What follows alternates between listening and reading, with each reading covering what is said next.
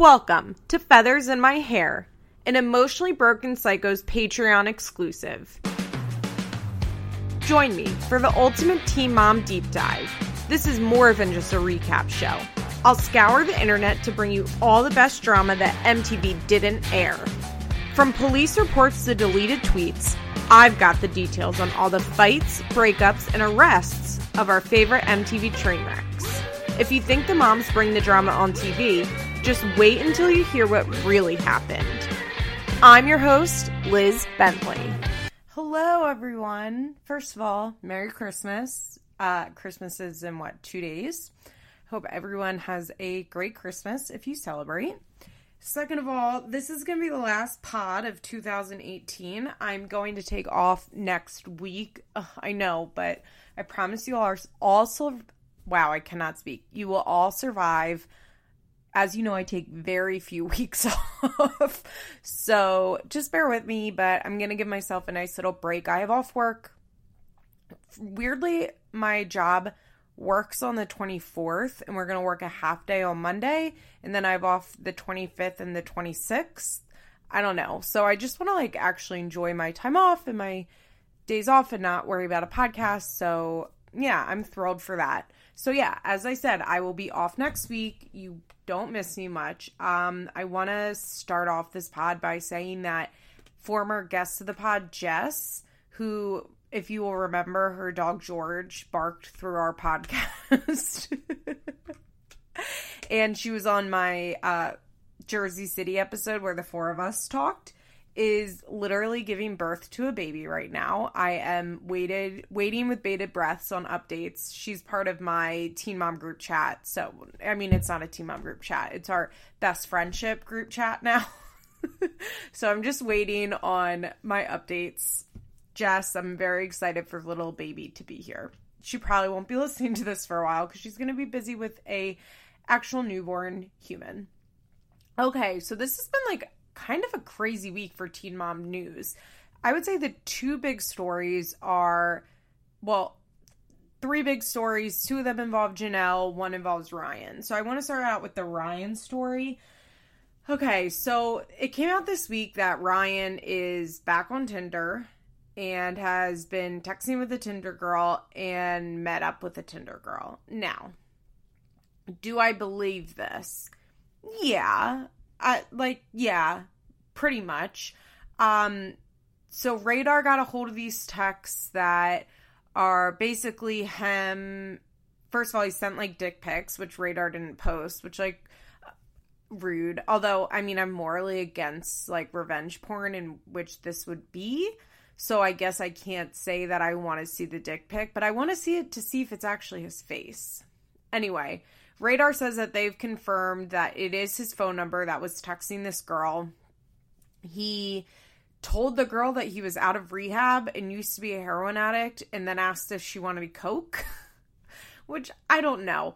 Does that mean he's doing the coke? Probably, but also I'm maybe he was just trying to impress her by saying he could get it for her. I don't know. It was very weird. She's like, do you smoke weed? He's like, nah, just got out of rehab. Used to mess with H. It's who volunteers that when you're trying to impress someone? Although, I don't know. In early recovery, I used to kind of just tell people crazy stuff because I didn't know what to say. Even so, when people are like, why did you live in Florida? I'm like, I just wanted to change the scenery. And they're like, did your family live there? I'm like, no. How did I end up in West Palm Beach? I usually just dance around it and then people stop asking me questions. But that was I remember that being very hard when I was in very early recovery and I got this job at Morton's Steakhouse as a hostess. And on my first day, people were like, why'd you move down here? And I was like, for rehab. I don't know why I did that. I think I was so scared of being in a restaurant environment again, but it was the first job that I got offered, so I took it. And because I had always worked in restaurants my whole life, my whole working life I worked in restaurants, usually as a server, but I got a job as a hostess. And I think I was just so scared of being in a hyper alcoholic environment, which actually Morton's was not at all, because nobody could drink there.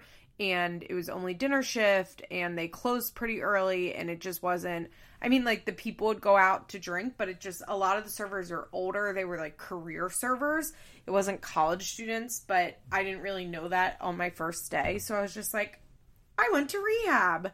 I don't know. It was crazy. But, so Ryan texted this girl. Then it comes out that, because, you know, what Radar does, in case you guys didn't know, Radar buys a story and then breaks it up into like 17 articles so that they can get that ad money. So the first day is like, look, Ryan's back on Tinder. And it's pictures of his Tinder. And I'm like, that could be easily faked. Like, it could be true because Ryan's like a cheater and a bad person, but like, it could be faked. Then we see the text messages and the too rude, as they put them, naked pictures. And basically, it's just, like, talking about how his dick is long and how he's sure she's tight and wet. Wow. I mean, this podcast is not safe for work. I think we already know that. And it's like, okay. Like, if that's really his face, like, yikes. I'm guessing that, you know, it's probably him. Then they release the Coke text messages. Oh, yeah. And then they released this article in which, it's so crazy, in which the girl says that they had sex. He came over to her house at like 2:30 in the morning and they had sex without a condom. Now, did I make some stupid decisions to sleep with people without condoms when I was a fucking reckless drug addict? Yes, I did. Would I have ever admitted that to Radar online? No, I would not. Did I just admit that on this podcast? Yes, I did, because it was many moons ago. I would never do it again. Not with a sober mind. I did this in my early 20s. I'm now in my 30s. Would not be so stupid as to do that again. But, like, I actually, like, shudder when I think about it, and I'm so grateful that, like, nothing happened from it, which, trust me, I know for a fact nothing happened, because it's been many years, and I've had many positive, or not positive, I guess, negative, clean bills of health. Let's say that. But the idea of somebody going to Radar online and being like, I slept with an active IV, well, I guess not active, that we know of. I slept with a known IV heroin user without a condom, and I know he's married. Sorry, my mom just didn't realize I was doing my podcast and yelled for me, take out the dog, and then she was like, I didn't realize you were doing your podcast. So I lost my train of thought. But yeah, it's just like crazy that like somebody that you know is an IV drug user, somebody that you know is married, that you would then go and sleep with them without a condom and then tell Radar online about it. Like, keep that detail to yourself. Like, I would take that detail to my grave. I would tell no one about that. I don't know. It's just so weird. So, like I said, do I think this is true? Yes. Honestly, like, I do. The pictures really looked like him. By the way, if you want to see the pictures, if you want to see the text, please come over to my Instagram at EBP_feathers. I really want to get to 1,000 followers. I feel like that'd be a nice little moment for my Instagram account. And I post on there almost every day, sometimes multiple times a day. If things are popping off, I try and keep you guys up with the news. People send me stuff, which I appreciate, although, like, I'm not sure people understand, like, how addicted to my screens that I am, and so I see all Teen Mom news, like, immediately as it happens. It's really pathetic. But, yeah, if you follow my EBP_feathers Instagram account, then you can definitely find out about what's going on in the Teen Mom world. You can see Ryan's texts. I don't know. Then Radar, probably somebody released an article saying that he hadn't been home all week and that Mac is upset. And I believe that. I really just hope she leaves him. Like, girl, just leave him. You don't need to be with him. She also hasn't posted anything denying it, which she usually does. You know, usually she'll, like, take a picture of Ryan and be like, don't believe everything you read, or some bullshit like that. And she didn't do that. So I'm not sure. I'm like, you know, that Oprah gif of her talking to Lindsay Lohan. She's like, so what is the truth? And that's where I am. My gut instinct says this is true. And to believe it, I also think that that girl, like, on purpose sought Ryan out and slept with him so that she could talk to Radar online. Which is a choice. Would you make that choice? I mean, I wouldn't. But also, like, maybe I would have when I was in my 20s. Not my late 20s, guys. My early 20s when I was a mess. Ugh. Okay. The other big news of the week. The Janelle news. So, earlier this week, David had posted on YouTube a video of him. It's kind of hard to explain the video. But if you want to see the video, that Ashley has the actual video posted. I didn't post the video on my Instagram because screen recording, it's, you know, a whole thing. But basically, David and Janelle had parked their boat on, like, a street in downtown Wilmington in, like, parallel parking spots on the side of the road and metered spots. And for some reason, they didn't park the boat. Usually when you park a boat in a parking spot, you put the trailer in 2 whole spots. And if it's metered, you pay for those spots because you want there to be enough room to back out and back in. They didn't do that for some reason. The boat, they have a little boat, and the boat, it's probably, 14 feet. It's little.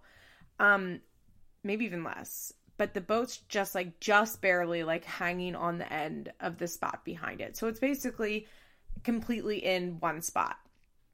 And for whatever reason, they claim somebody came, parked behind them, completely in their spot. Wasn't like, it was close, but not, they weren't like touching up against the boat. They were completely legally parked.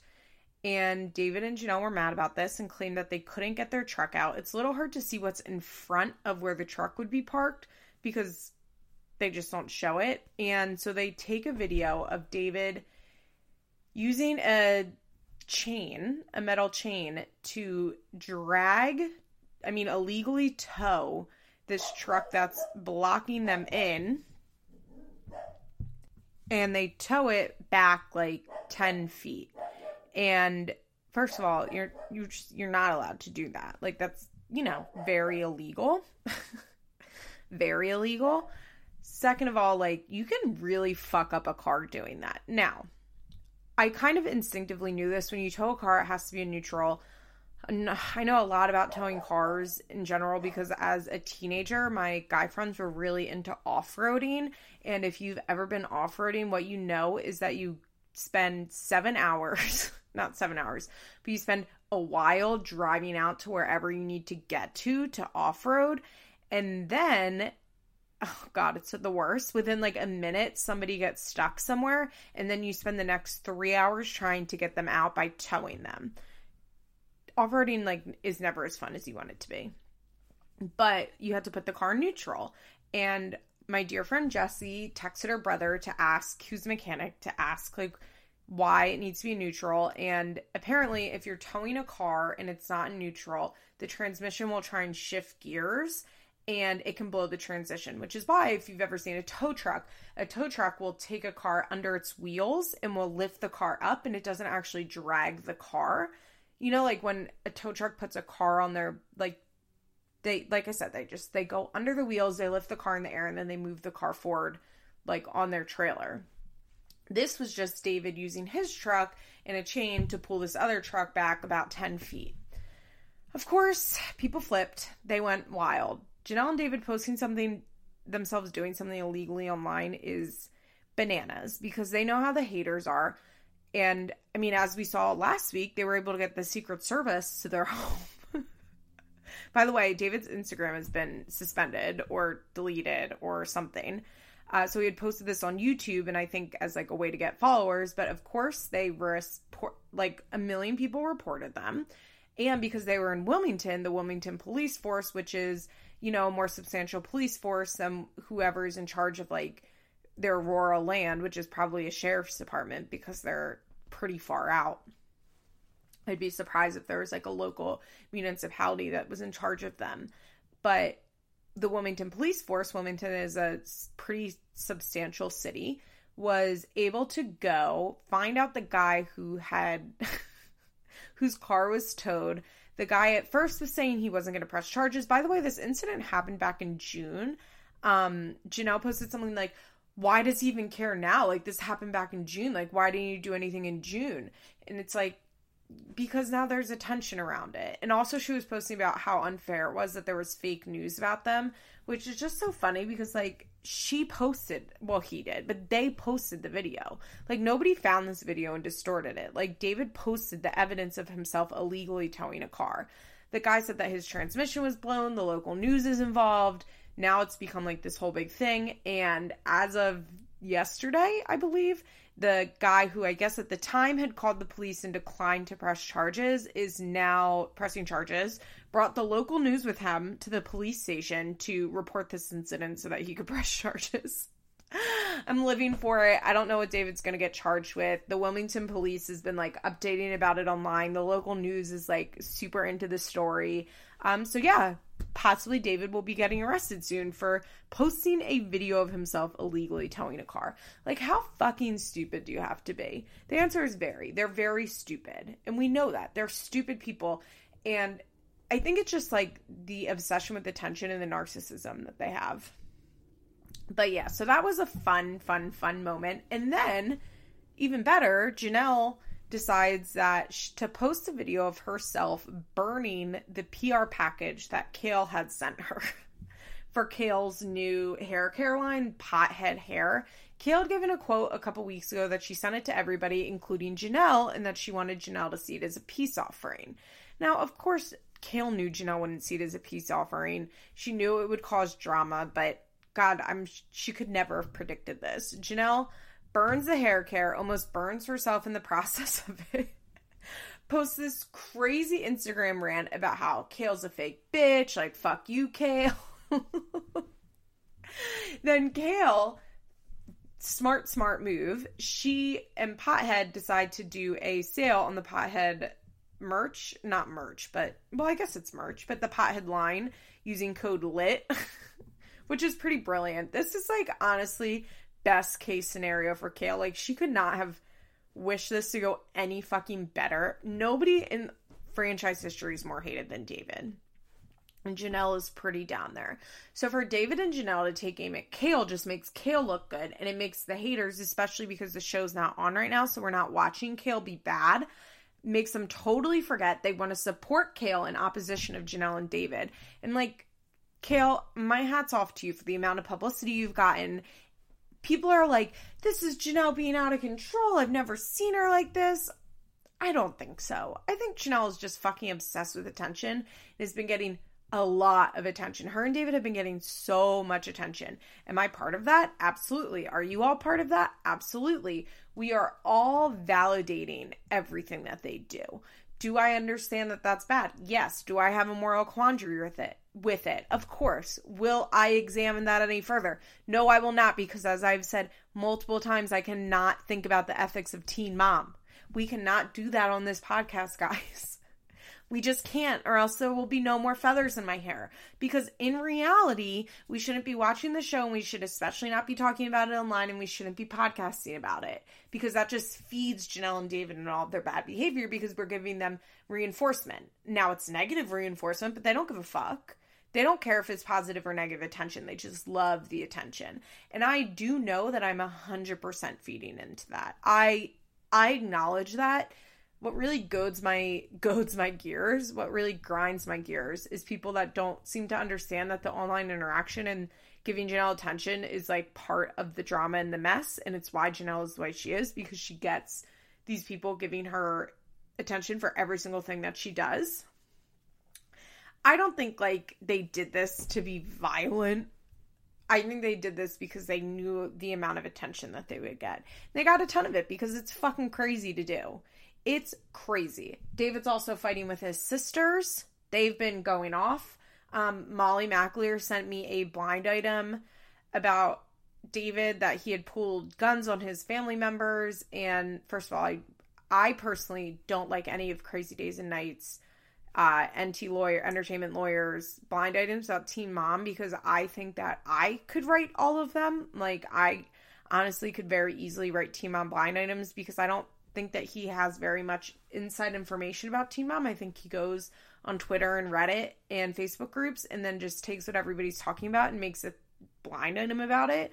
And I'm sure most of the people listening to this podcast could do the same because you clearly follow Teen Mom closely, at least closely enough to listen to Feathers in My Hair.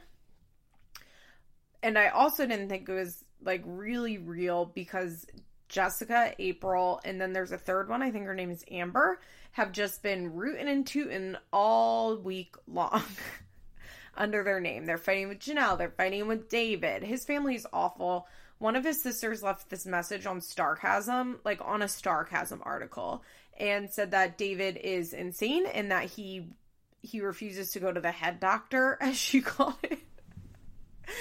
I don't know. It's such a mess. I don't know. I wonder what the downfall of Janelle and David will be. I mean, do I think that this guy that pressed charges on them for illegally towing, like, do I think it's going to have, like, serious repercussions? No.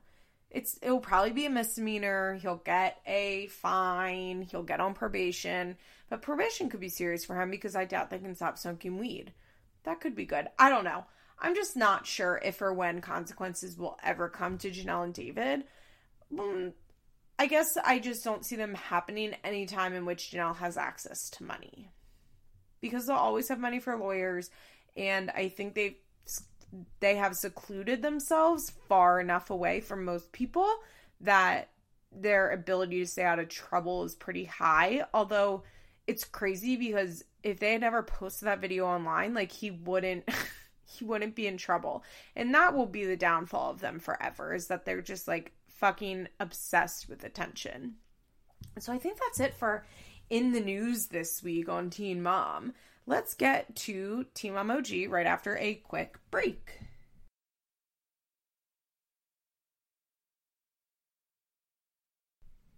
Well, it was the season finale, which feels quick. I feel like this was a short season, but actually the perfect amount. I would love for them to do short seasons every year, every other year, or every half year. How often does this show come on? But let's start with Cheyenne and Corey, who, as I said, have no place on this show. This episode just, like, it really stood out to me how little of a place they have on this show. Once again, they're at a party where everybody's drinking, but it was not, like, it was good. Like, I was entertained by it. It just doesn't make sense on Teen Mom. So basically, it's the official anniversary of when Corey got the DNA test and met Ryder. Apparently, he met her for the first time on Halloween, and she was in a hot dog costume, which is pretty cute.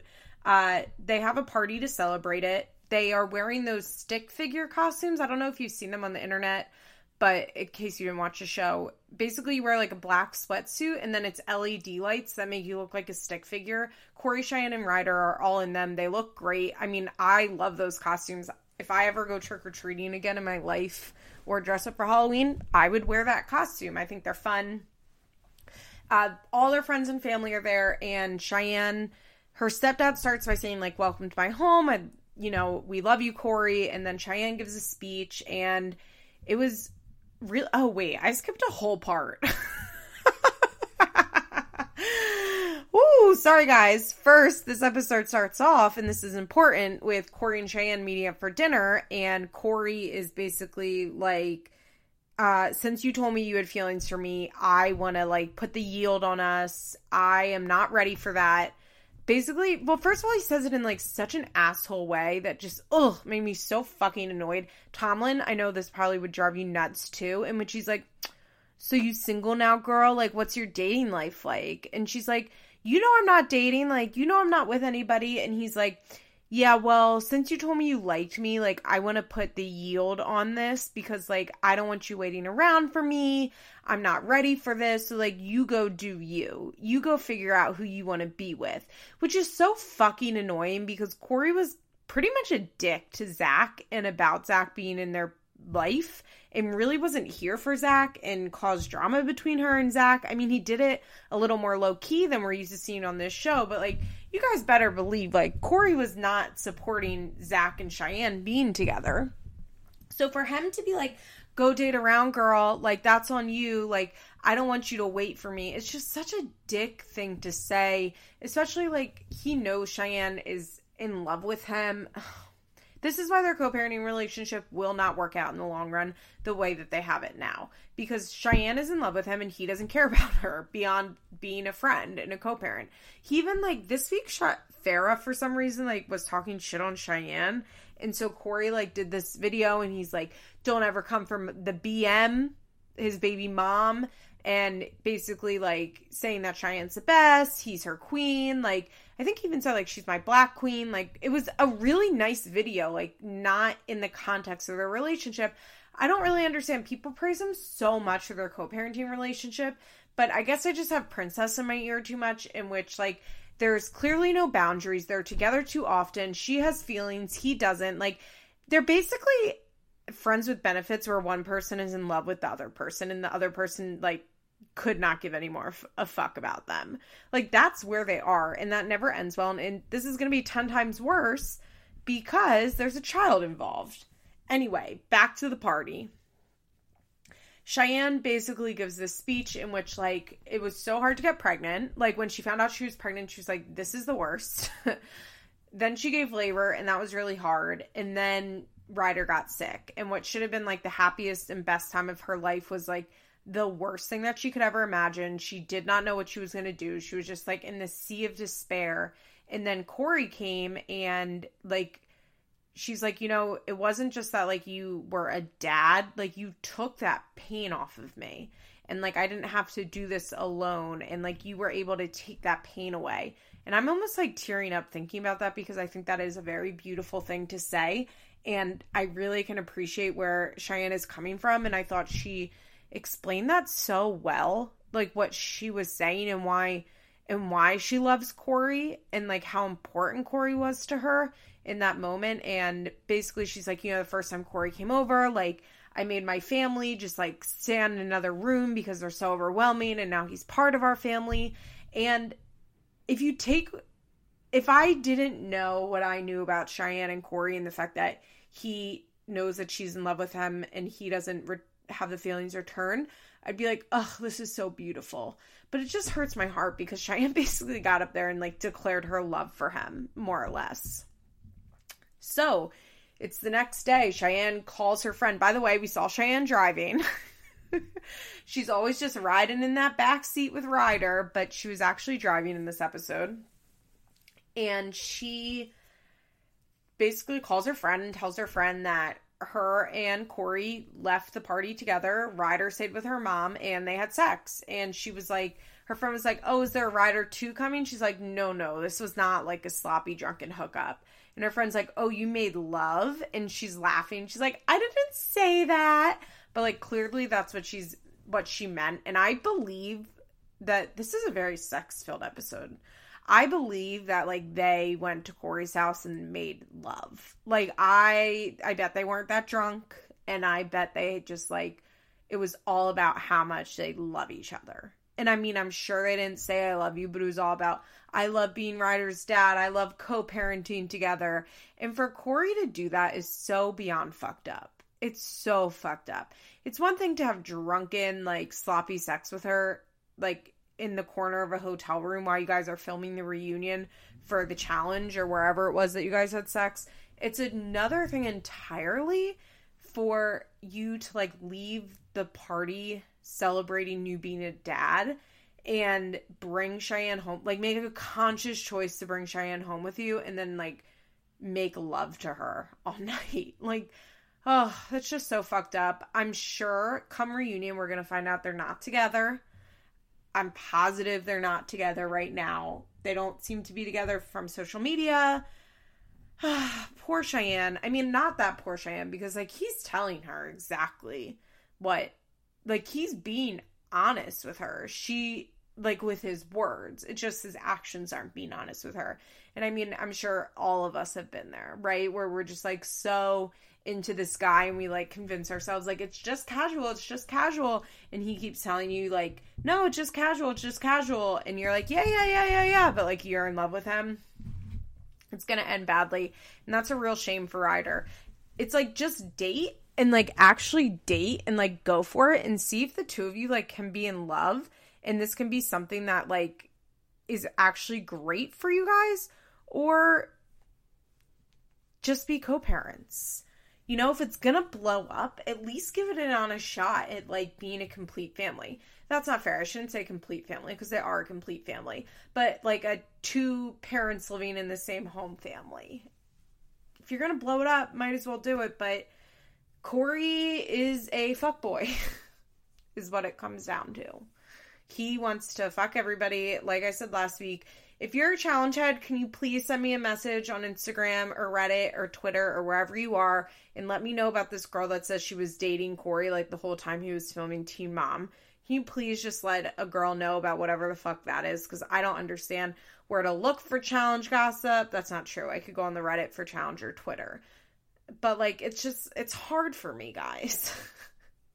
I'm tunnel vision. No, I'm not even tunnel vision. I don't know if you guys know this, but, like, I'm kind of obsessed with all celebrity gossip. You do know this because I've talked about this extensively and I've been on this mushroom. But I, like, love celebrity gossip and I follow celebrity gossip in basically all forms. But for whatever reason, the challenge is just a hard one for me. So if you know anything about that, please just send me a message and I'll update the rest of you next time I record a podcast.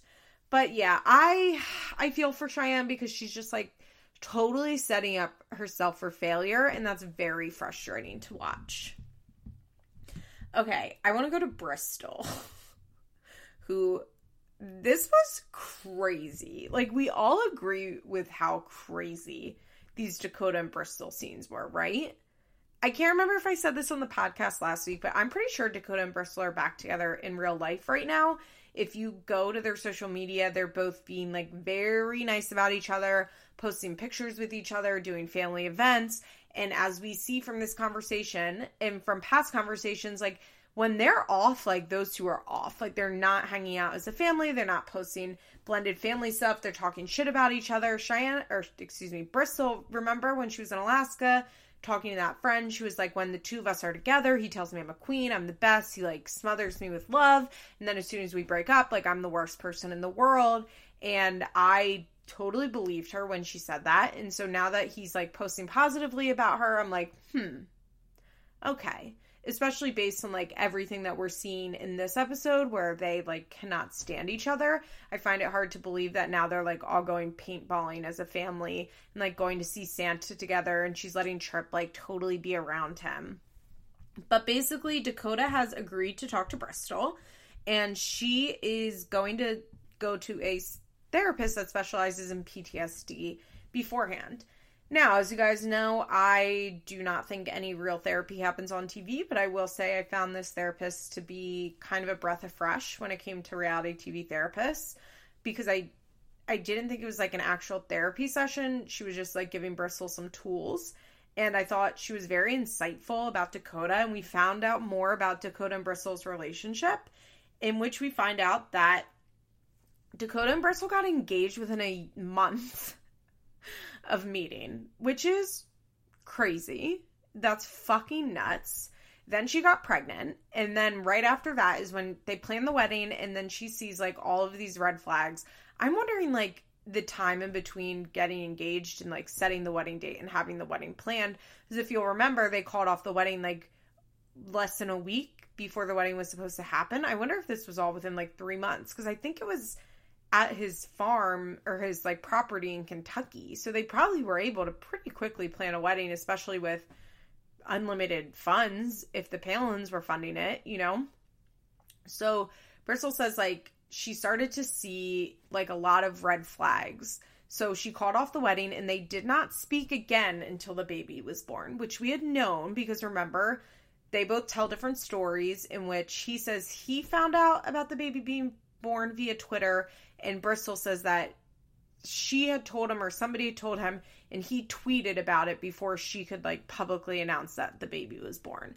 But they did not talk for that entire 9 months. As we know, Dakota had to get a DNA test to establish paternity because she wasn't willing to just let, you know, like, establish a paternity. There was visitation and child support set up.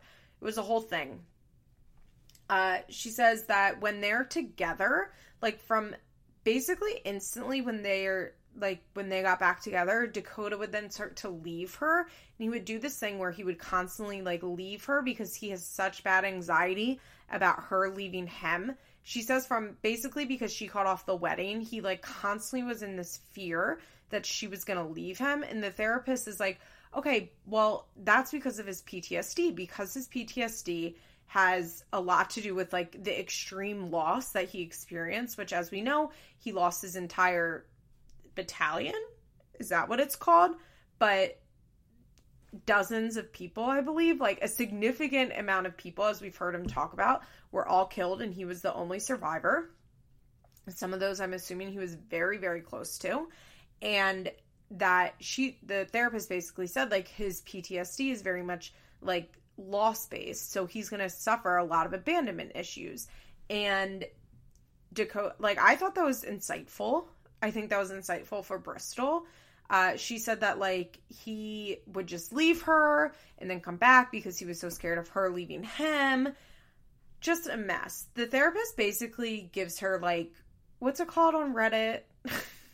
In Raised by Narcissists and Just No Mother-in-Law, gray rocking. I think that's what it is. Like, basically gives her gray rocking advice in which to, like, refuse to engage with him. And if he gets mad, like, if they're talking and he gets mad, that she just needs to, like, shut it down and not engage with him, because any reaction that she has is going to trigger a response from him, which is going to make him blow up. Which I also thought was good advice. I think Bristol would be pretty good at that. So, Bristol and Dakota meet up and have a wild conversation. I cannot believe that she married this guy. Like, I don't have a lot of empathy for Bristol. I find her very cold. I kind of think she made her bed and lied in it. But the fact that she married this guy, I'm guessing because she was so embarrassed about having another kid out of wedlock, and like got herself into this situation, kind of makes me feel sad for her, because I truly can't imagine what their relationship was like, and that she agreed to marry him after like they got back together. And I guess she was pregnant with Atlee when she did that. I don't know. Like, she was basically like, okay, here's the thing, like, I just want us to stop talking shit about each other. And he was like, she says, how can I help you? How can I be better for you so we can co-parent? And here's the thing. I think what drives Dakota insane is that I don't think Bristol speaks like this in real life. I think she goes into these sit downs where they're filmed and she says, what can I do for you to better our co-parenting relationship? When the cameras aren't there, she's like, you should go fuck yourself, you fucking asshole. And so I think that she has this, I think that for him, he has this like, it's like insanity, not insanity. Why can't I think of what I'm trying to say? But I think for him, it just like drives him up a wall that Bristol comes in with cameras and like is so calmly like, but how can I help you? Because he's like, no, you can't help me. He even says like, where was this when we were married? Like, why do you want to help me now?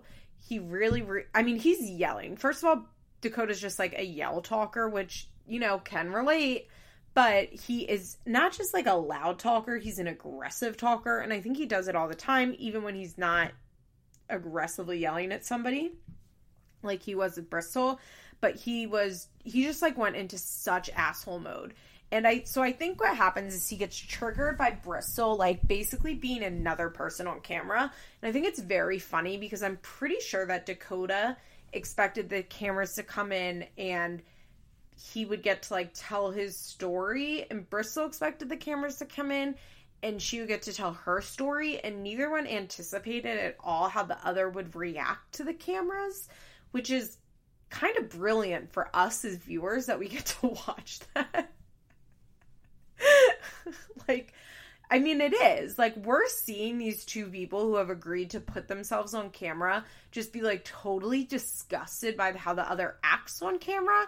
And because the fourth wall is broken, they get to talk about it. Like, that's amazing. And that has been, by far, the most compelling part of Bristol and Dakota's storyline this season. And one that I hope to continue in next season of Teen Mom OG. But Dakota's like, do you know how many anxiety attacks I've had since you left? None. I've had none, which I find very hard to believe. Like, he is somebody who's very sick. He has a very severe mental illness. I find it very hard to believe that Bristol was the cause of all of his anxiety. Like, I find it impossible to believe, actually. Dakota's screaming that he never wants Bristol to bring him up anywhere, never talk about him. He's like, don't talk about me on social media. But the funny thing is, it's like, I don't really see Bristol, like, ever talking about Dakota on social media, at least not negatively. And he's always talking negatively about her. And she's like, okay, but, like, how can I understand you? And he's like, it's too late! Ugh. It's so bad. He says that he has no desire to talk to her at all. The only thing that he wants to talk to her about is the kids. The only time he wants her to text is if there's something going on with the kids, and that he doesn't want to be her friend. Which, like, honestly, fair enough. I get what Bristol's doing. She wants Dakota to stop talking shit on her online. Which, like, yeah, I get. So, her thing is like, okay, so how can we do this so, like, you stop talking shit about me online? What do I have to do? And I think Dakota's thing is, like, he wants her to stop talking shit about him, like, in front of their kids and to people they know in real life. And that's why he's like, go fuck yourself because you talk about me too, even though we don't see it. Well, we do see her talking about him to the kids, but Bristol says that she's like, okay, well, he's like, I don't need a co-parent who is my friend or some shit. And she's like, okay, well, I don't need a co-parent who steals from me. And I was like, yes, Bristol cracked. And that's what me and the MTV producers were hoping for in this meeting. And that Bristol was going to come in and she was going to sit down. She was going to do her cry rocking thing where she, like, doesn't let anything get to her. And she just lets Dakota yell and yell and yell. And she's going to look better and she's going to come out looking great. And what I and probably Larry and Kurthy or whoever is the producer for them was hoping that he would get under her skin. And now, is that a bad thing to hope for? Yeah, of course, because we're watching him basically emotionally abuse her on camera, but I can't help it. I'm watching a TV show.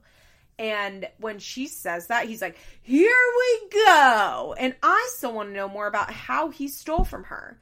Because what they explained to us did not sound like stealing. It was clearly, like, cleared up very easily. And I want Bristol to give us a detailed example of what happened with the money and why she's accusing him of stealing from her. Dakota's like, you're a liar, I'm not. Who gets in front of these cameras and is a fucking liar? It's you, not me. I'm like, oh, I love, you guys know I love when cameras are mentioned, right? And I want every reality TV show to break the fourth wall. So that was just like chef kiss perfect for me. And then he starts screaming that he gives Bristol $2,500 a month in child support. And then she walks away. Personally, great way to end the season for Bristol and Dakota as far as I'm concerned. Bring them back. They're stars. Honestly, ditch Bristol and just let Dakota be on this show. He's a fucking star. I know I've said it. I said it before. I'll say it again. We're not team Dakota, but we're team Dakota is a star. Because we all, like, look, I don't think it's easy to be married to Bristol Palin, and I think she's manipulative and cold and a bitch. But, like, we're all on Bristol's side, right? Like, we all know Dakota is not right, and he was probably extremely emotionally abusive to her. And, like, I believe what she said, like, that she would lay in bed and be, like, terrified of him killing himself in their living room. Like, I'm on Bristol's side as far as this marriage and divorce goes, but as far as this show and watching their scenes, like, Dakota, you're it for me. I'll be interested to see them on the reunion. They filmed the reunion a while ago, actually the weekend that I did that Jersey City podcast. So over a month ago, because it was before Thanksgiving. It was like November 17th. The weekend of November 17th, the 18th is when they did the Teen Mom Young and Pregnant and the OG reunions. So it's been like a while, and it's possible I wonder if that's when they started hooking up again, when they were in New York. Ooh, God. I'm really sure that they're hooking up again. And I bet she'll be pregnant with baby number 3 soon. Although somebody said that they thought Dakota had a vasectomy, but I don't even know how to go about figuring that one out. So if you happen to know about the status of Dakota's vas, what's it called? A vas difference? I don't think that's right. But if you happen to know, like, the status of that, like, you just send me an Instagram message, por favor. Okay, let's go into Macy, who had a very touching episode. I don't have, like, a ton to say about this, but, I mean, really, nobody else totally felt like a season finale except for Macy. I thought this was, like, a great ending for her. Like, she looked great. Jen and Larry looked really good.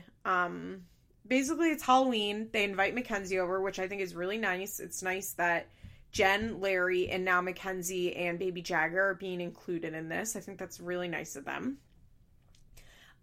Everybody's getting along well. I laughed at Mackenzie pushing that stroller all the way up that fucking hill. Because, you know, they live on that monstrous hill. It was cute. She's like, Macy's like, there's a baby in there, Maverick. There's a baby. And she said, look, baby. Look, Maverick, baby. And Maverick goes, baby daddy.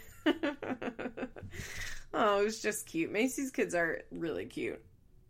So Jen texts Macy, and lets Macy know that Ryan's getting out of rehab soon. And Taylor and Macy have a conversation that I thought was really good. And that, like, the first time he went, they thought it was bullshit. He went for, like, 19 days. It didn't do anything. And they didn't think, like, as soon as he got out, they had no confidence in him. But they're really impressed that he went for a full 90 days. And they're ready to support him. Yes, they still have a restraining order against him.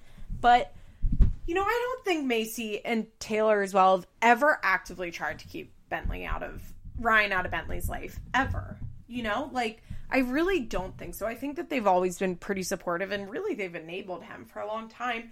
They didn't put his shit on the show until he basically came out on the show and was driving high. You know? Like, they've known about Ryan's issues for a long fucking time. Don't forget, Ryan went to rehab for the first time in, like, 2012 or 2013.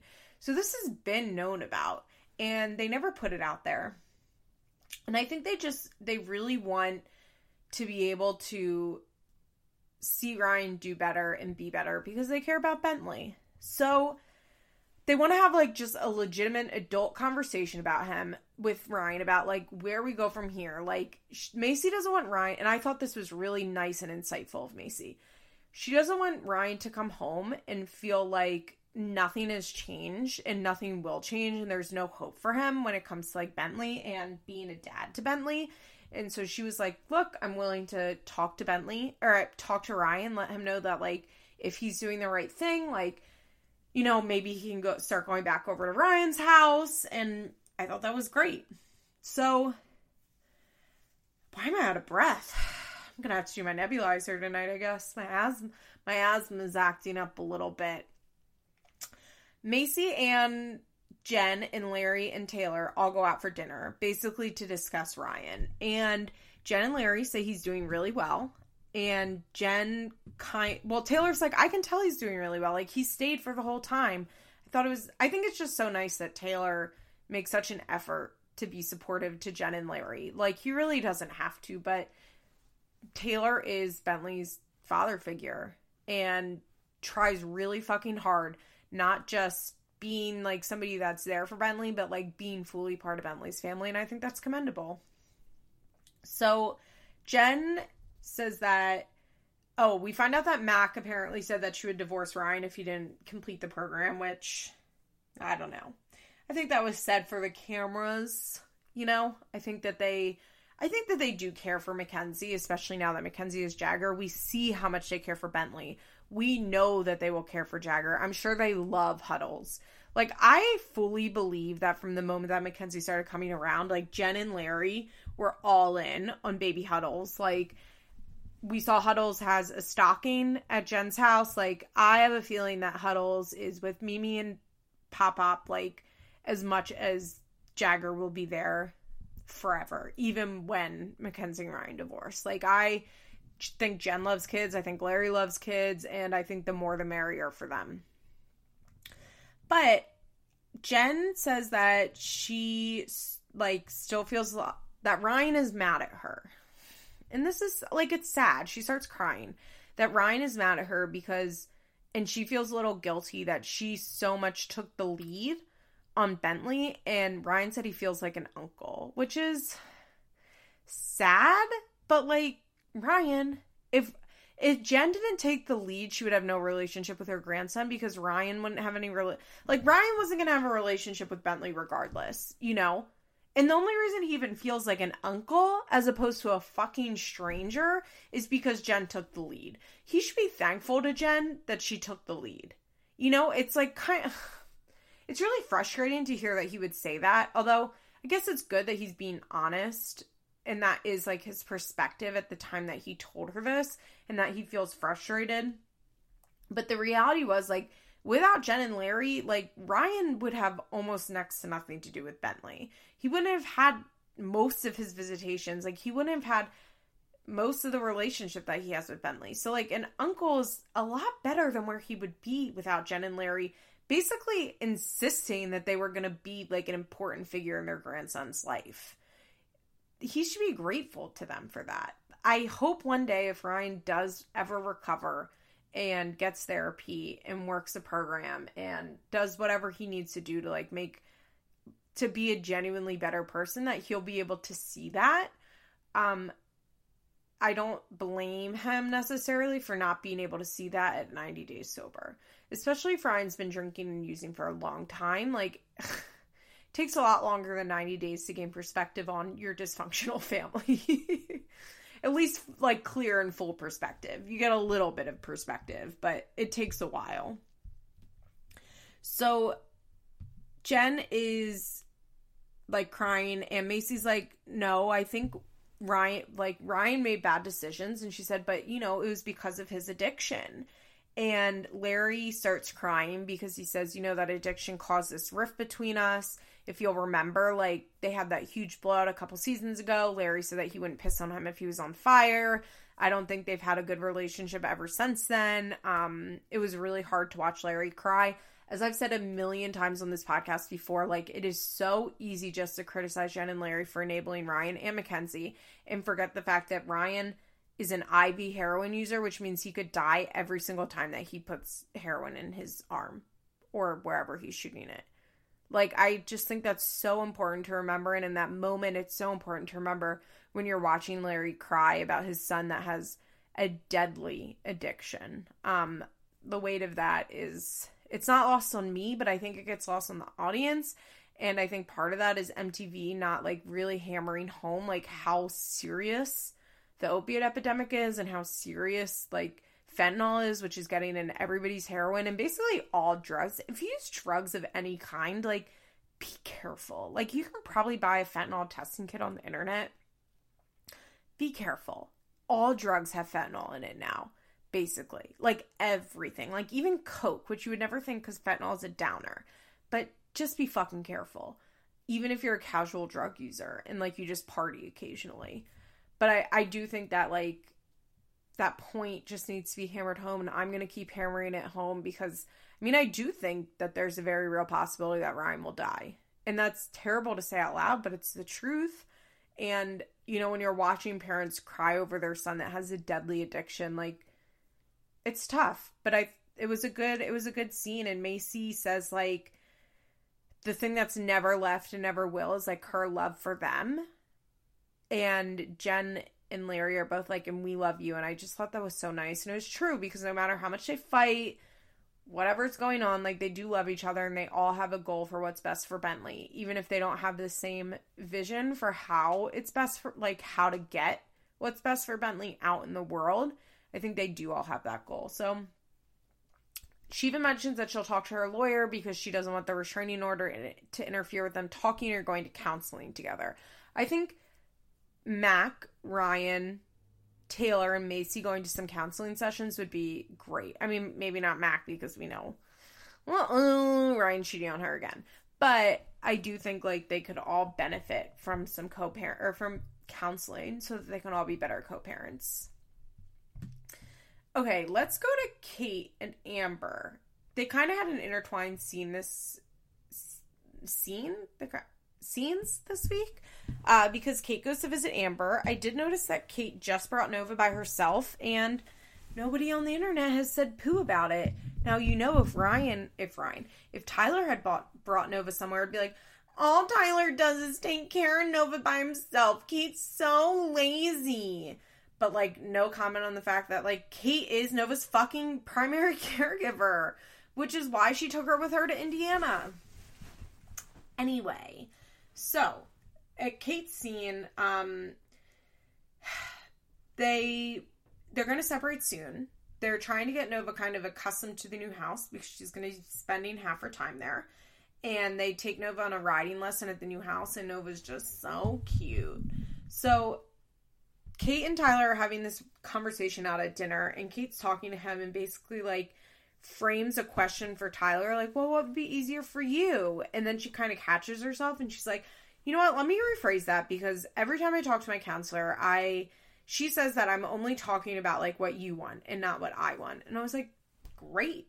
I mean, I think a lot of people would disagree with that, but I don't think that's necessarily untrue that a lot of her attention is focused on pleasing Tyler. I think it can be hard to see because the treatment stuff is just so large and looming over everything, but I think she does, like, walk on eggshells around him, and I think he walks on eggshells around her. So the general contract, like, basically why they're having this conversation, they get interrupted. The general contractor basically says, like, you can't move in as soon. And Kate's frustrated because she wants the house to be done so that they can start this separation. I can't imagine my husband saying, while I'm pregnant, remember, like, hey, I want to separate. And then we have to sit around and wait months for it to happen. I'd be like, okay, then go run an Airbnb for a month. Like, they have the money. Go put them in an Airbnb for 1 month. If it's that important for him to separate, like, why do they need to wait for the new house to be done? You're telling me he can't afford to Airbnb a place in Michigan? Come on.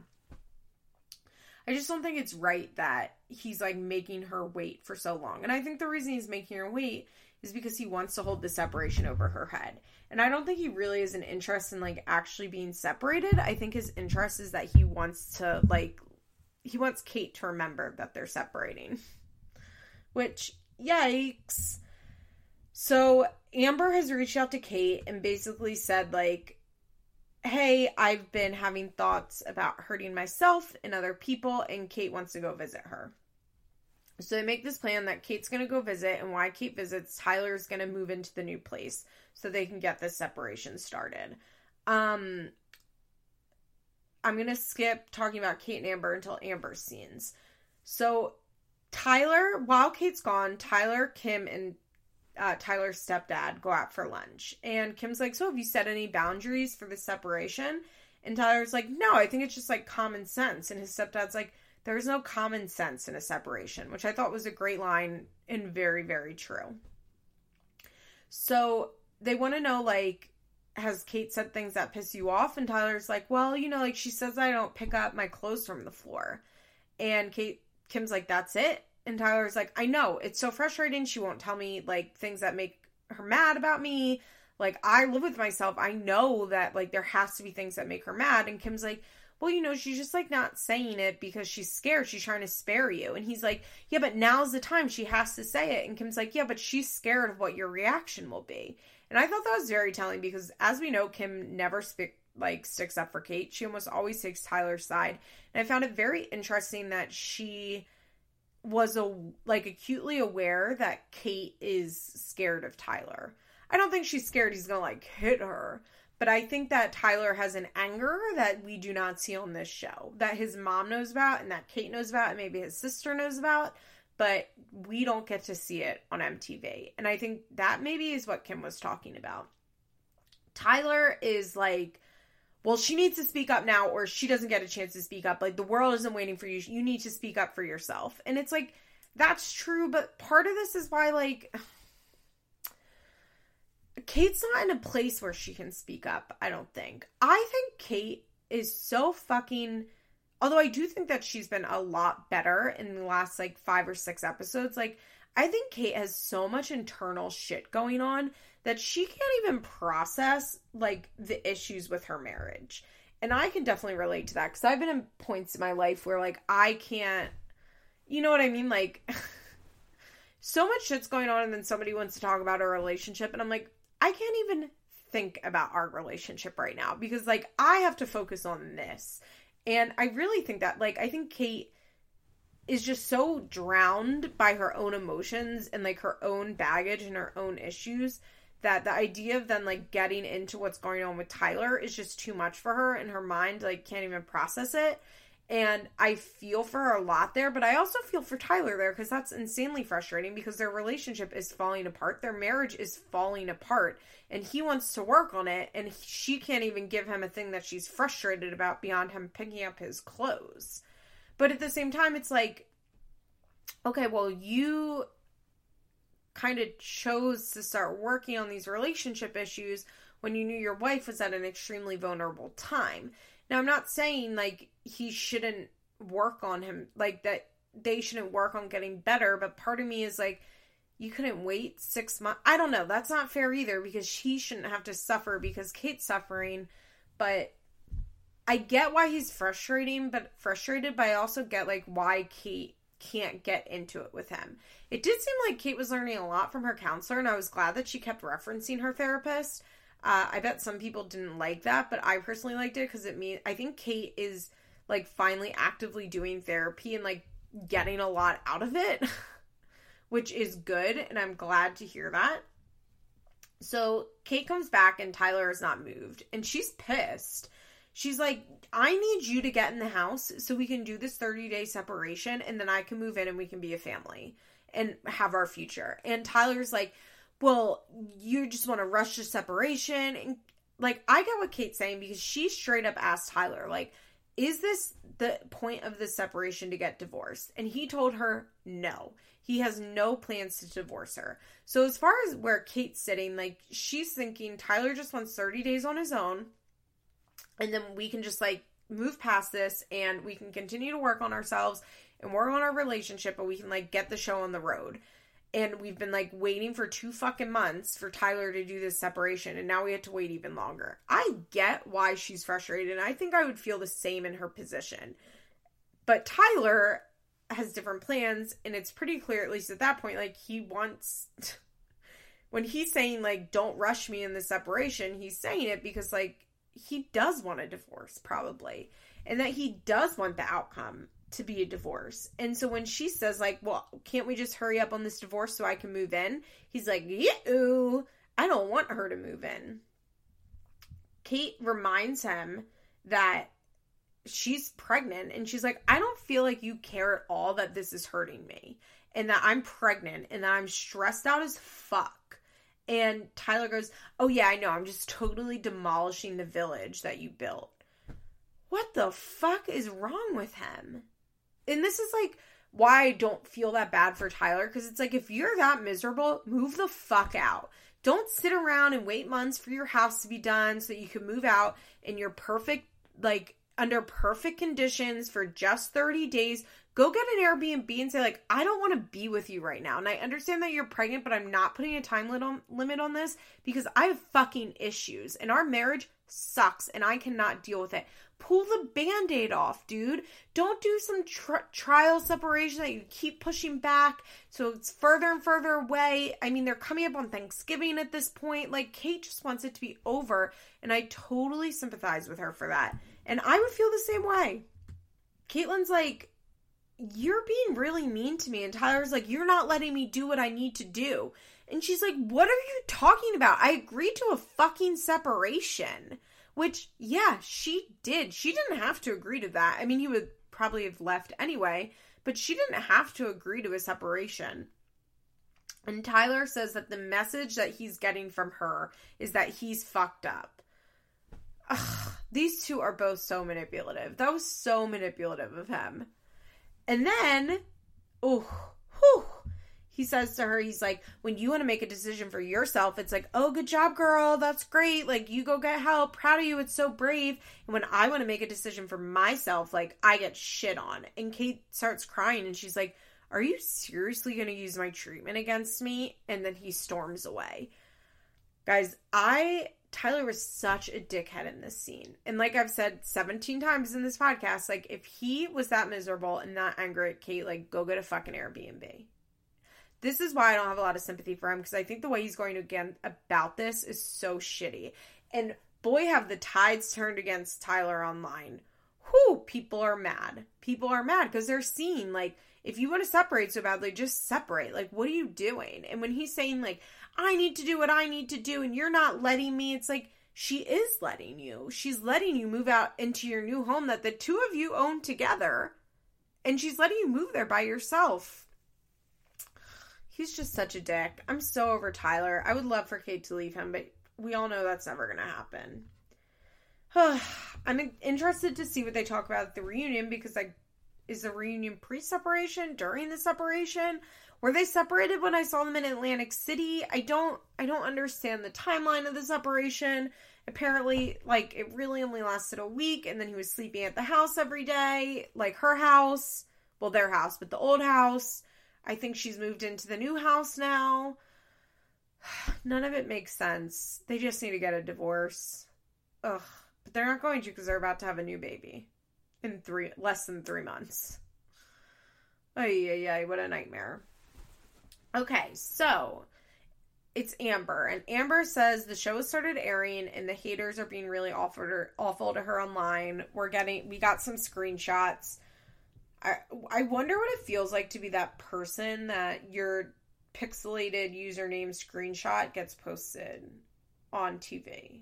I would want to kill myself. Like, that's tough. That's not great.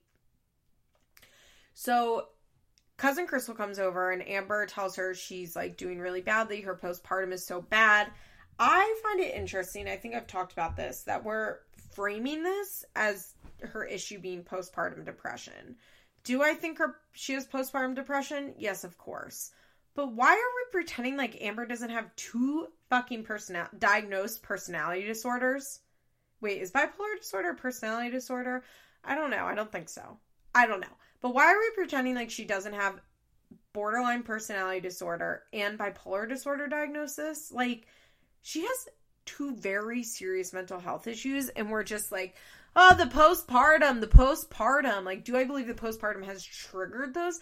Yes, of course. But I just find it so bizarre, like, the way that we're focusing on postpartum and, like, almost like this belief, like, well, once she gets past this postpartum, like, everything will be fine. Like, she's not going to be suffering from these disorders for the rest of her life. I just think it's very weird. Very, I don't know, not good. But that's always been a thing with Amber, right? Where she just will be like, oh, well, my depression for this. And she doesn't take her issues seriously. It's just a shame. But she tells Crystal that she one night felt so bad that she was waiting for Andrew and the baby to go to bed because she was going to kill herself. Andrew sensed it, so he just didn't go to bed. Crystal starts crying. I mean, that's like a heartbreaking thing. As I've said on this podcast, like, the number one indicator for a person committing suicide is that they've attempted it in the past. At least that's what I learned in a class once. I haven't actually looked at that statistic. It might not be right. But the fact that she said attempted suicides, I've always said it's very troubling. I personally can see a dark end for Amber. I'm very worried about her mental health and have been for a long time. She did a live this week. I didn't watch it, but I read a description about it where she repeatedly said that she was manic during it. Oh, it's not good. It's not good what's going on with Amber. I'm also very worried if she actually told Kate that she had plans to hurt herself and others, or if Kate just said that and, like, wasn't saying it, like, as an indictment of her, but, like, just meant, like, oh, she was saying, like, she was gonna hurt herself, like, was just repeating, like, therapy talk and not actually repeating what Amber was saying. Because if Amber is having thoughts of hurting others too, like, they need to commit her. Like, something, not commit. Well, yeah, commit. Like, she needs to be, like, put in a facility for a little bit where they can get her on new meds and get her hooked up with some intensive therapy.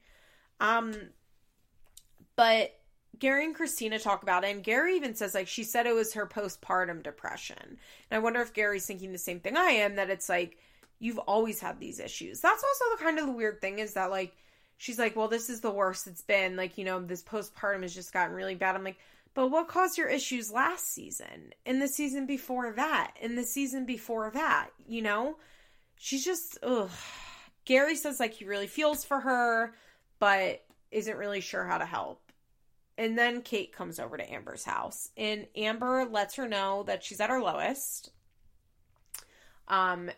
Kate says, you know, there are facilities where you can get help. Like, you don't have to be on your own. And she's like, well, I can't leave my baby. And I think it's a shame because I think if anybody could really benefit from inpatient treatment, it would be Amber. If she could go to an inpatient facility that specialized in DBT, I think she could have a life-changing experience. I think intensive daily therapy with a strict routine and schedule would do Amber a world of fucking good. But I think she is too nearsighted to see that. I don't think she appreciates how sick she is, unfortunately. Then Amber goes on this rant. She's like, well, you guys just don't know, like, how much better I'm doing. And Kate's like, no, we see that. And she's like, no, it's fucking MTV. Fuck MTV. They don't show that I'm funny. They just show I'm a bad mom. And, like, goes on this whole rant. And you can tell Kate's like, ew. As you can tell, that's Kate and Tyler have always said, like, Kate and Tyler, for what it's worth, have never really blamed editing for their issues. They've kind of always been some of the only ones that say, like, yes, MTV can tell a story, but they can't use footage that you didn't give them. They've both said that over the years. I think Tyler even just recently tweeted that.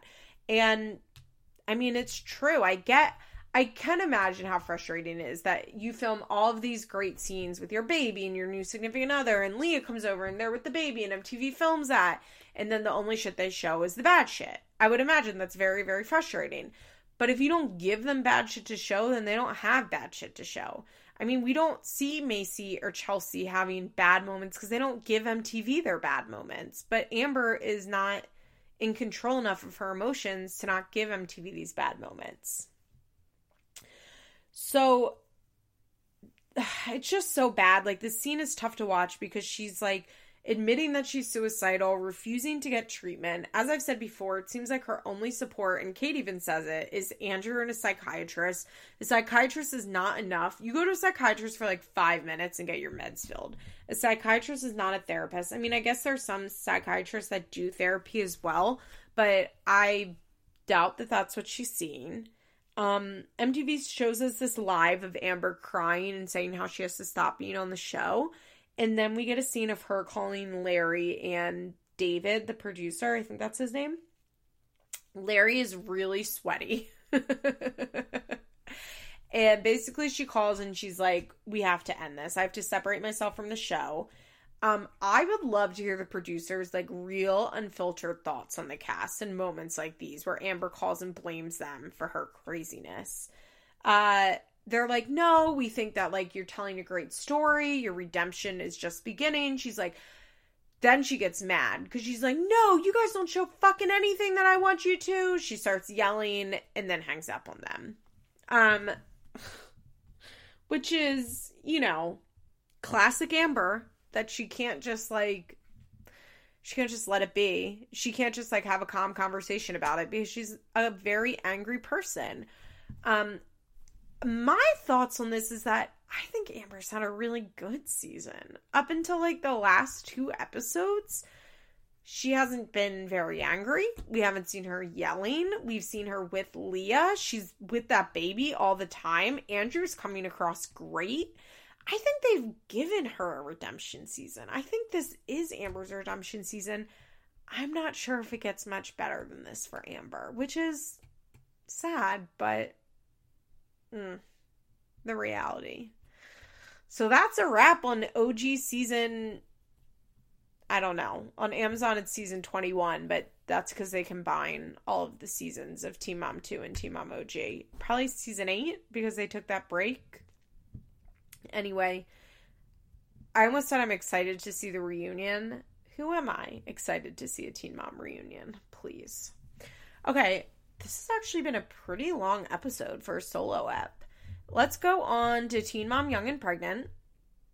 I want you guys to know that I listened to, because remember I didn't watch a second episode last week, but, like, I'm a journalist, so, you know, I have to watch the episode.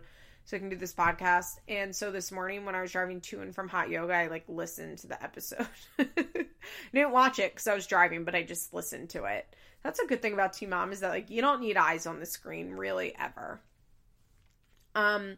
I just wanted to touch on the fact, okay, let's talk about Kayla, and I'll quickly touch on what happens at the end of last episode. So it's Isaiah's first birthday party. Her and her friends are dressed like conductors because it's train themed. And they kind of were. She said, do we look like conductors? No, but like they actually kind of did. They did a good job on those Fashion Nova fits. And she invites Stefan to come. She invites him to come to set up. Well, I don't think Luke needed to be there. That's maybe a hot take or controversial opinion. She's been with him for a very short amount of time. A very short amount of time. He could have stayed home. Now, do I think she should be catering to Stefan? No, of course not. But if she's genuine about wanting Stefan in Isaiah's life and that she wants him to feel comfortable around her and she wants him to be happy and be part of it, then like, yeah, don't invite Luke. Just like let this be a day without Luke. Like he doesn't need to be there. He's not Isaiah's dad and you've barely been with him for a minute. At the end of the last episode, Stefan like loses his mind and says that Luke cheats on Kayla, which I don't believe. He also says to Jamie, like, did she tell you that I helped pick out this outfit and that we were together to pick out this outfit? Which I do believe. And Jamie believed. So the scene kind of starts that the episode starts that Kayla's mad that Stefan even showed up if he's going to make things stressful. But it's like, girl, when was the last time Stefan showed up anywhere and didn't make things stressful? So Stefan leaves and then Jamie is like, did you seriously see him to pick out Isaiah's outfit and lie to me about it? And Kayla just like unleashes on her. It's very obvious to me that Kayla takes out on Jamie what she can't say to Stefan. And I get that because her mom is like a safe punching bag. I don't know if you guys watch the show Better Things, which I highly recommend if it's on FX or FXX, whichever one. It's on Hulu, both the seasons.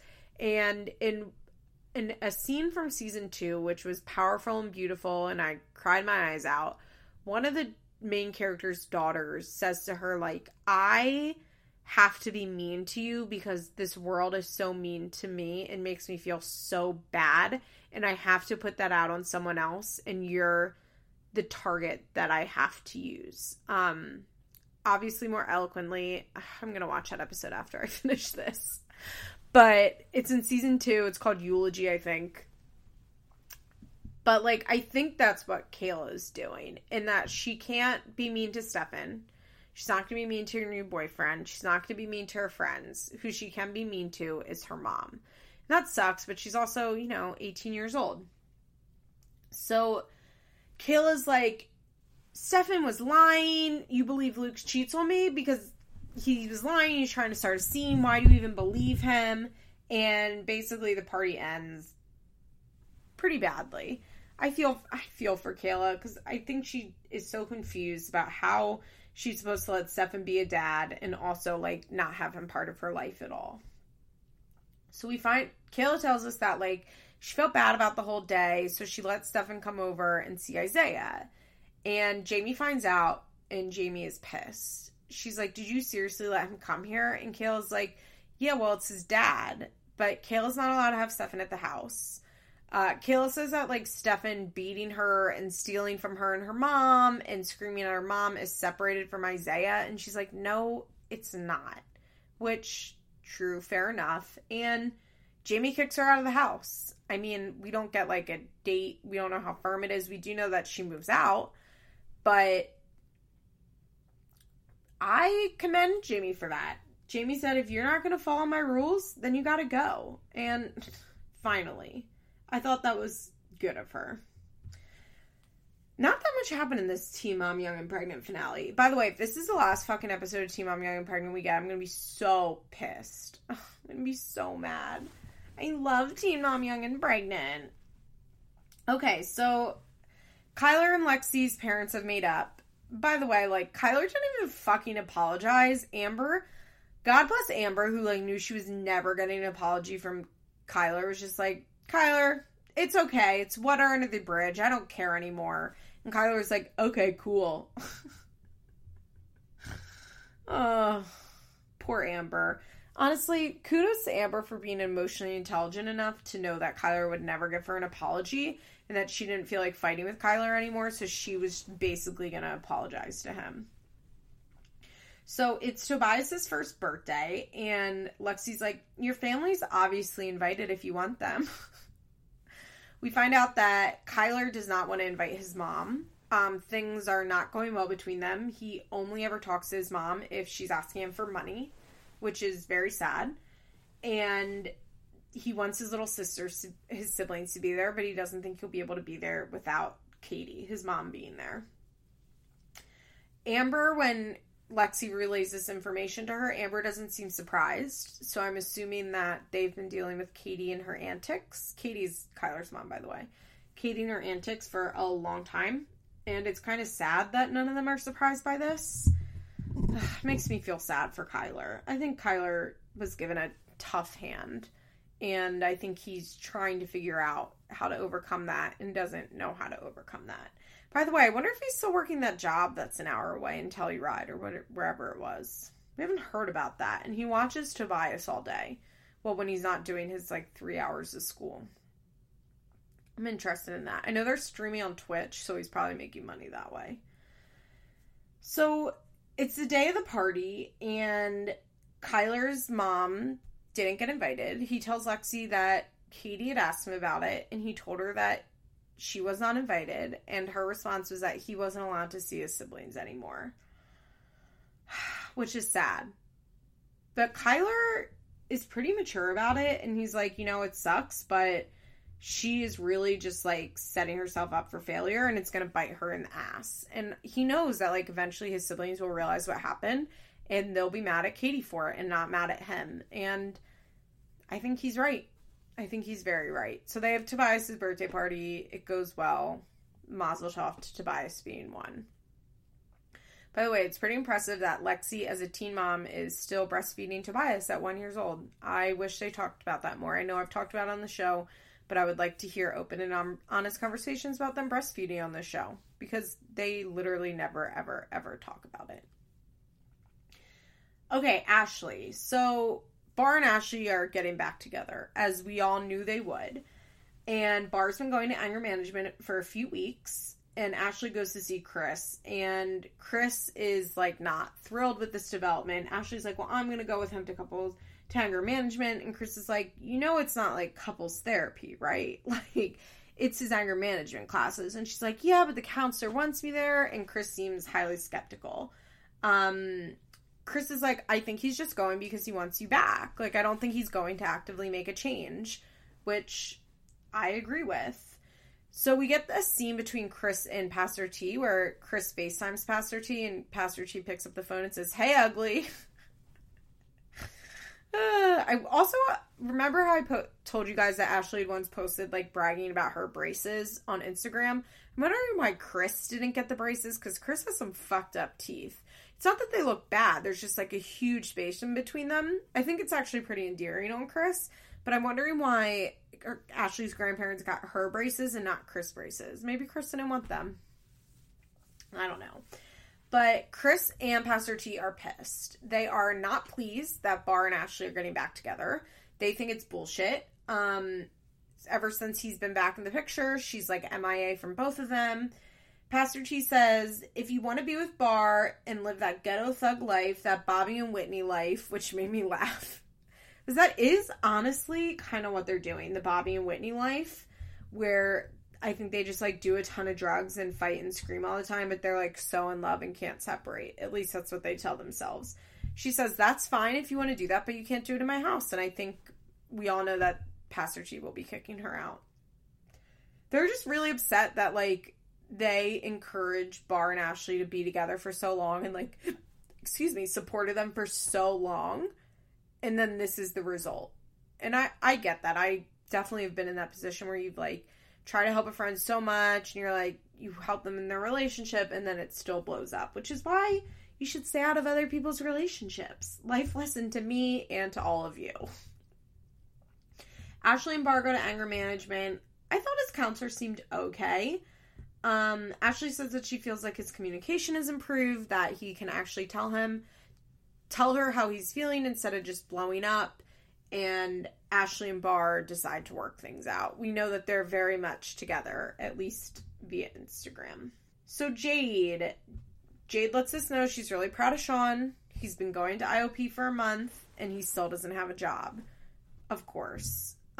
Jade's good news is that Jade's grandma only has cancerous cells and that she didn't have tumor or something. I don't know I didn't write down exactly what she said, and I don't know that much about cancer, but basically they were able to get it all out, and that it was like best case scenario, which is good. I really felt for Jade because her grandma raised her, and it's sad. I don't think she's very old.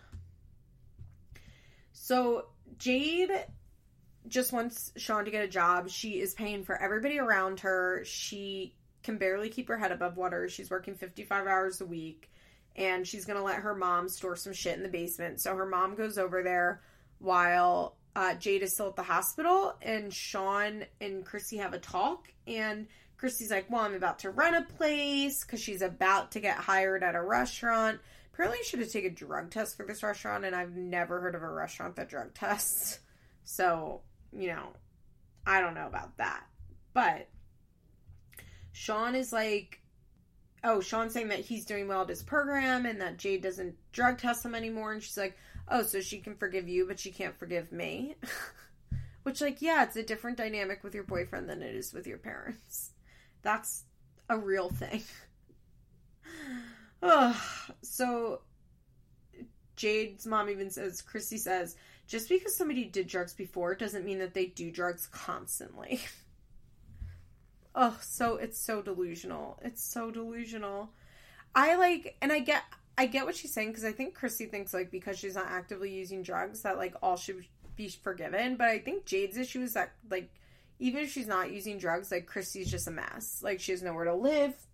She won't get help. She won't get a job. And Jade just can't. She can't do it. And I definitely feel for Jade there. So Jade and Chrissy go to lunch, and Chrissy lets her know that she's starting the job soon. And Jade is just skeptical. She's just skeptical. And that's all she wrote for Jade. And I'm going to quickly do Brianna. Sorry, this is a very short Teen Mom Young and Pregnant recap, but I don't know, I loved watching this episode, but I feel like there wasn't that much to talk about. And I think that might be an issue now that the newness of Teen Mom Young and Pregnant has gone away, and I can't get as deep into their storylines and what's happening on the show just because we don't know them as well as we know the OGs, and I just don't have, with Caitlin and Tyler, we can talk so much about their separation because we've been watching their relationship since they were 16 and they're now in their late 20s, and we just don't have that background with the young and pregnant girls. And I think when it was new, there was so much to talk about because it was new and fun, and now I just really like watching it, but I'm not sure how much recap material it's given me, which, is okay because it was the season finale. Let's pray not series finale. So Bryson has started to walk, which is great. Bree got her state insurance finally, and she goes to see her therapist. She tells the therapist about Danae and about Robert, and Bree is, this made me sad, but I think, and she says, Bree's really feeling the regret of having a baby. You can tell she's not happy that she made that choice, and that her life is so hard, and I don't think she, fully understood just how hard her life would be.